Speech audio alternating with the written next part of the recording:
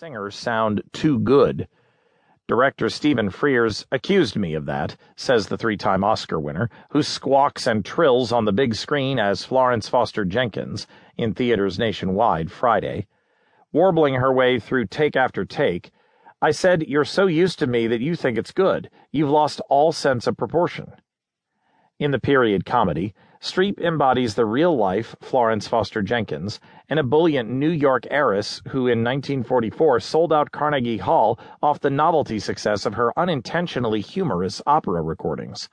As zealous about the arts as she was shockingly tone-deaf, Jenkins was affectionately egged on by her common-law husband and manager St. Clair Bay.